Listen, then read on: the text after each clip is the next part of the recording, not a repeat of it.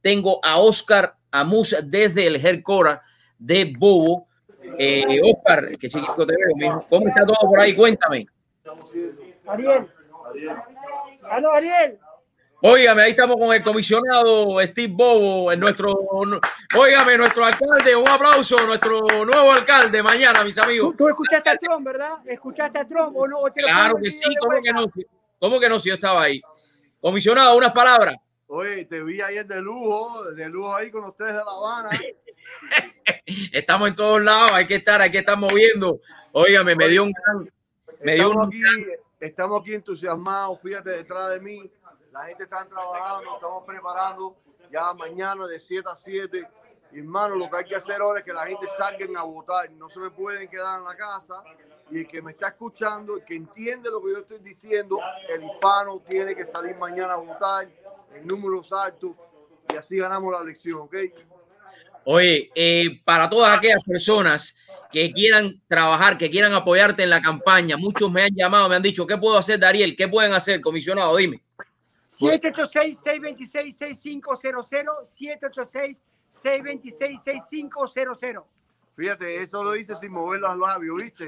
No, eso es increíble, eso es increíble. Lo hice hasta con acento. Comisionado, le deseo lo mejor. Mañana estaremos ahí. ¿Cuál es el número de la boleta? El número 80, el mismo año que yo me terminé el colegio, 1980, número 80 en la boleta. Me hace falta que la gente salga a votar, ¿oíste? Mañana estaremos ahí apoyándolo en todos los recintos con ustedes. Número 80. Necesitamos voluntarios, gente que se quiera sumar. Aquí tenemos los nerds. Oye, los enfermeros aquí estamos, mis socios. Mira los enfermeros. Mira mi amigo Manny. Un saludo para mi hermano querido. Te quiero. Yo te quiero el doble. Amén. Aquí estamos los enfermeros apoyando, ¿ok? Ahí mismo. También aquí estamos. Óyeme. Estamos los latinos de Colombia apoyando también. Aquí ¡Viva Colombia! Colombia, tierra querida. Oye, acá hay un uruguayo, soy solo, pero bueno. Sí, también, el único uruguayo apoyando.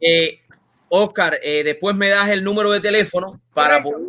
Mira, acá tenemos a Henry, Honduras, Nicaragua presente. Ahí está, un saludo para todos. Esta noche empezamos a armar el setup, se me volaron los pelos, parezco Trump, se me voló la peluca.